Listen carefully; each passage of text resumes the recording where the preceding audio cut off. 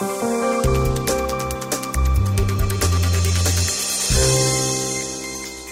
fiscal year 2019, the HHS Office of Inspector General reported 809 criminal actions, 695 civil actions, and nearly $6 billion in expected recoveries. Let's look at some other highlights from this year. In January, OIG released a report on the number of separated families in the Unaccompanied Alien Children Program, which revealed that the total number of children separated from a parent or guardian by immigration authorities was unknown. This was the first in a series of reports released throughout the year on the impact of the zero-tolerance policy.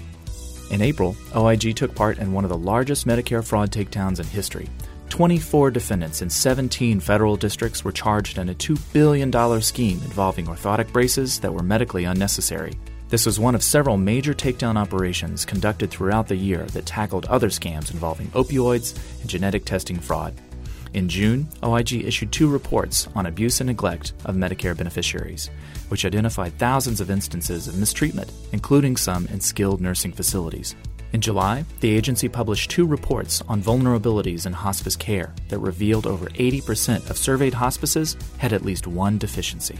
The Centers for Medicare and Medicaid Services concurred with most of OIG's recommendations for these reports. In August and September, OIG issued 4 more reports on the Unaccompanied Alien Children Program, which illuminated the challenges the program faced related to background checks, securing personally identifiable information, health and safety, and addressing the mental health needs of children in HHS custody.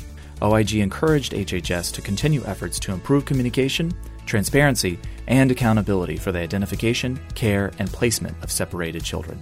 In October, OIG published a notice of proposed rulemaking for HHS's regulatory sprint to coordinated care. The proposed rule aims to reduce regulatory barriers and accelerate the transformation of the healthcare system into one that better pays for value and promotes care coordination. OIG testified before Congress 9 times to discuss topics such as opioids, the food recall process, and ensuring quality of care and safety for nursing home residents. Finally, OIG again ranked as one of the top places to work in the federal government for the 5th year in a row. Stay connected with the HHS OIG by signing up for our newsletter and by following us on Facebook, Twitter, LinkedIn, and YouTube. For more information, don't forget to check out our website at oig.hhs.gov.